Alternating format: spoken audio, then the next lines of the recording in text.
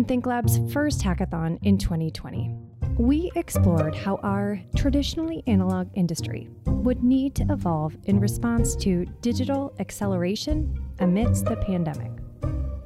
Now, 2 years later, ThinkLab research suggests the next normal is still emerging, and many sellers across the design ecosystem are still struggling. In this episode of Design Nerds Anonymous, we'll be revisiting the world of business development. Now, if you missed season 2 of this podcast, we'd encourage you to go back and listen to some of our episodes that share our explorations, including things like the future of networking and the future of lead generation. But today, in this special bonus episode to kick off season 4, we're checking in with some of our previous hackathon participants. People are thinking about things a little bit differently and reimagining all the things we talked about on the hackathon, like how can we do things differently? How can I have a unique offering? How can this be different than it was before? What you'll hear is, even though they're selling quite different things to different audiences, many of their challenges, still 2 years later, are similar. See if any of these challenges resonate with you. Pre-pandemic, it was a lot easier to connect with people in person. It's harder now than ever just because you don't know who the decision maker is anymore. I keep hearing over and over again is that there are people who are not going to feel comfortable getting together in person for the foreseeable future. There are just some people who are not going to be open to it. And I ask myself, are those people just not going to be my clients? Or do I really have to adopt this way of selling? If you're struggling to reframe your sales process in this new normal, you're not alone.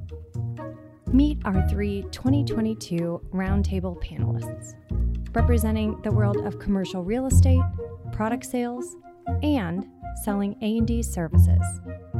We asked each of them to introduce themselves and one word to describe what it's like to be a sales rep today.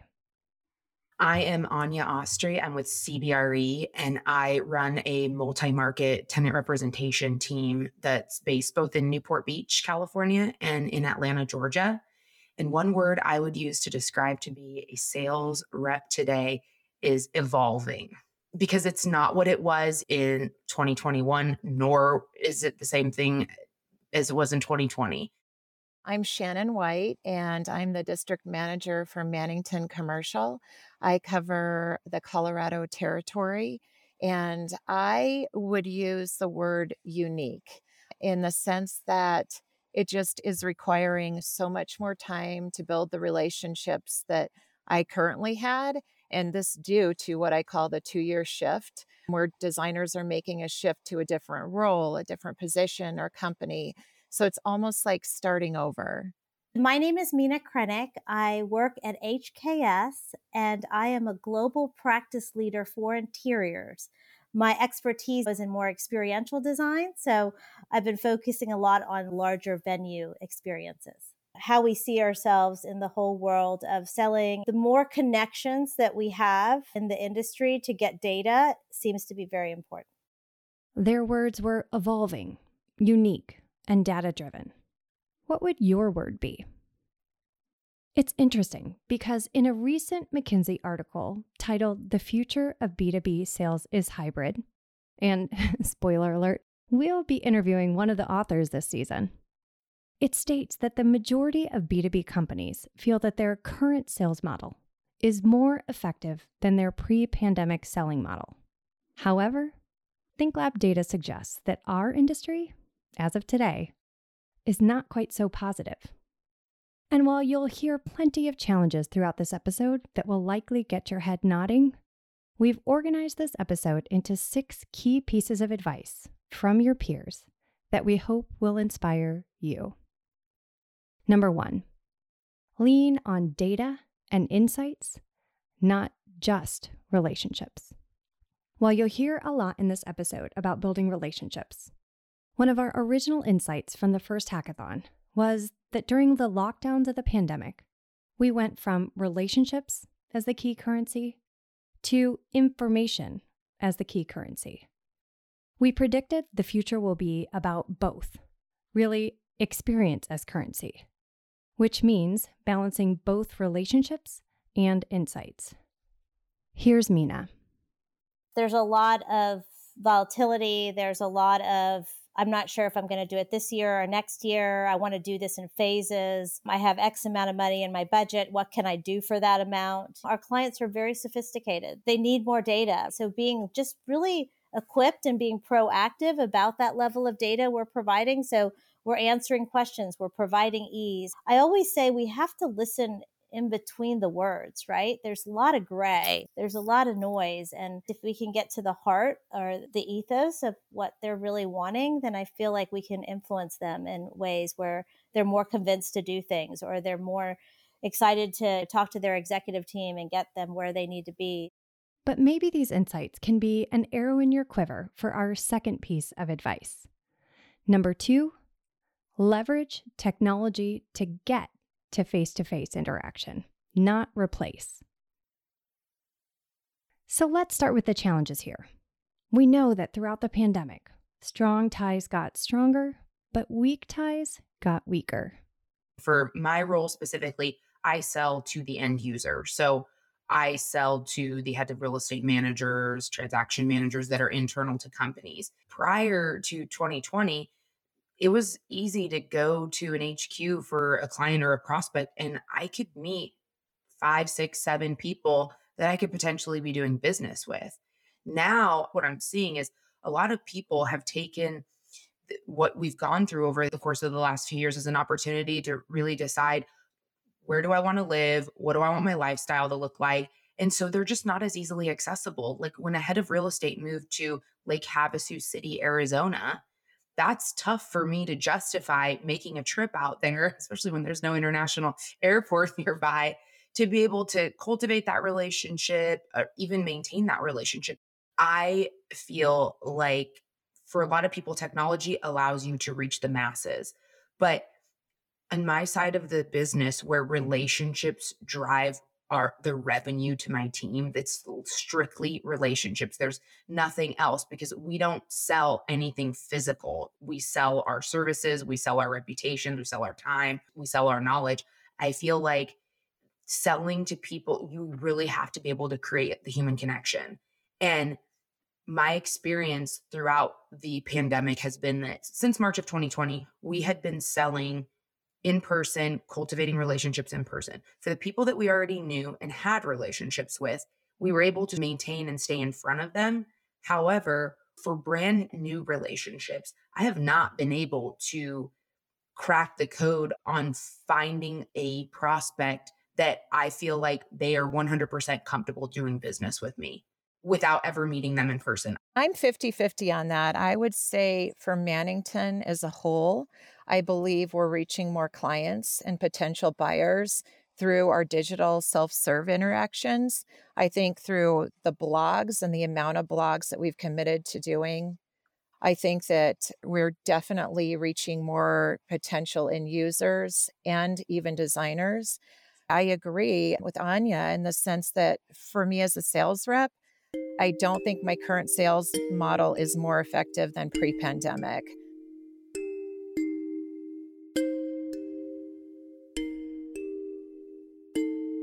I believe out of sight, out of mind, especially since I was a designer. And if I'm not in front of designers or specifiers, they're going to go to another manufacturer who they see on a regular basis at their firm through industry events or even one-on-one lunch. So I'm 50-50 on that one. It's interesting to me because I've noticed over the past 20 years, and I keep a track on this, that I get the majority of sample requests about a week after having an engagement with, or a conversation, this could be an event, with a designer, end user, or design firm because they remember me from that specific event. I don't think that technology will replace this model. But what if we looked at technology as a filter to get to those valuable in-person interactions and make that time together even more meaningful? Here's Anya. Using technology it's effective for an introduction, but there always needs to be some sort of follow-up to continuously meet in person, because we're not super convinced that we'll be able to retain that business if we don't create that connection. 100%. And it's interesting. I go back to what we know and what we did and how effective it was. That's why we're having this conversation right now, right? So it's got to go back to basics. I feel like if I've already met someone in person and even just had one interaction, meeting digitally, as long as we're both on camera, it can work to move the relationship forward. One thing that I keep hearing over and over again is that there are people who are not going to feel comfortable getting together in person for the foreseeable future. There are just some people who are not going to be open to it. And I ask myself, are those people just not going to be my clients? Or do I really have to adopt this way of selling? And I do feel like the people I sell to, they really have to have some sort of in-person element because they're running real estate facilities, and it's really tough to do that in a remote fashion. I do think, like in Shannon's role, designers, I think they have full autonomy to not be in person if they don't want to. So it's probably a little more challenging for her. But I just find myself always moving the conversation into how I meet you in person. I don't care where you live. I will come there. I'm totally open to it, but that in-person connection just trumps all. This brings us to number 3. Create spaces for them to connect. Companies need to realize today it's more expensive to reach the same amount of clients. This means we have to be more strategic about who we target than maybe we ever have been before. Here's Shannon. It's harder now than ever just because you don't know who the decision maker is anymore. Because of this shift and these designers either going to a different firm, they could be in a different role, or they're going to residential design, or they decided, I'm going to take a sabbatical, or I'm out of the industry completely. A lot of the designers that I deal with that are phasing out and maybe they're moving into a new chapter of their life, they're retiring. That's where I'm spending the time with the new designers, either getting an introduction from the principal or the project manager that's going into a new phase of their life, or I'm having to reestablish who I am. And it takes a lot of time, but I truly believe in bringing me as a person. I'm starting to bring firms together and doing mountain retreats. It's a lot of time, but I have to do it because I can't get everybody in the office at the same time unless it's on a Wednesday. And I only have so many Wednesdays in a year with this hybrid model. I'm actually doing the same thing, Shannon. I'm finding that I am bringing a large group of people together and trying to connect with that group in one foul swoop. So next month, I'm hosting what's called a Jeffersonian dinner in San Francisco for a group of corporate real estate ladies. And it's going to be led by a friend of mine who's a speaker. She's an Ashoka Fellow and more of a philanthropist. So it really has nothing to do with corporate real estate, but still bringing a large group of people together in a meaningful way. And that's how we're connecting. I'm not going to their offices and trying to take them to coffee or lunch or happy hour. It's just not possible to hit this many people at once. I agree. It's interesting. When I threw out the concept to one of the principals of a major design firm, I said, I really want to get you all away, take you up to our cabin in the mountains. And I want it to be where it's sponsored by Mannington one night. And then I depart on Saturday. I want you all to connect because there's not a connection. They can't even connect with these young designers because they aren't in the office at the same time. They're on different schedules. They're almost like two ships passing in the night. So there's this longing for a connection within a studio. So I think it boils down to us as representatives to say, what can we do different to bring a studio together? And they see us as being valuable and we're a partner to them instead of just a sales rep. We want to help them too. It's not a lot about the product. It's about that connection.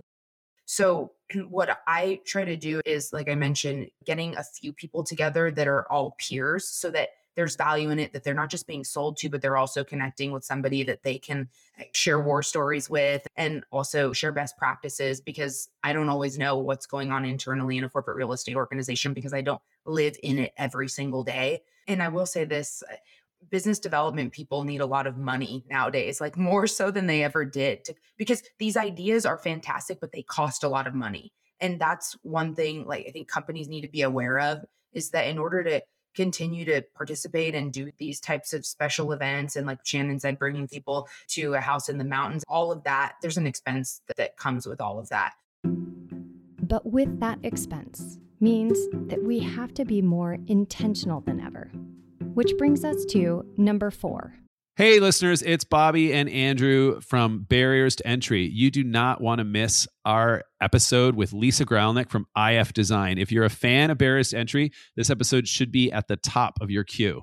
Bobby, why do we love this episode so much? Well, Lisa was my favorite presenter at South by Southwest 2024, and she took us behind the scenes of her part at South by, and it's going to go even deeper in our conversation with her. Yeah, amazing conversation about innovation, about sustainability, and about a European award that's about to take the U.S. by storm. Make sure to subscribe or follow Barriers to Entry wherever you get podcasts to hear our episode with Lisa Gralnick and to be notified when new episodes drop. Shift from features and benefits to unique business value. I want to challenge that selling today is no longer about the features and benefits of your products or services. It's truly about the unique business value that you and your company bring to the clients that helps them get their job done. And as you'll hear, we have to ask different questions today, and more of them. Here's Mina. And I feel like trust is everything in our industry. And so for me to be able to influence clients with new ways of thinking, or to use this new product that hasn't been shown, or use it in a profound way, it's almost like you really have to have data. You have to have a strong point of view about it. You've got to relate it back to the client and say, all of this can do this for your business. For me, in the world of selling, it just has to do with trust. I think you have to really understand who you're servicing, and so that you can find touch points of connecting with them. So for me, I have a target list of my top firms, also some smaller firms, and I'm going in with some unique, it could be an ice cream truck. I mean, something where I'm not bringing product, but I have that interaction, that FaceTime where they're going to show up because of the interest of the event or the interest of the little blitz that I'm doing.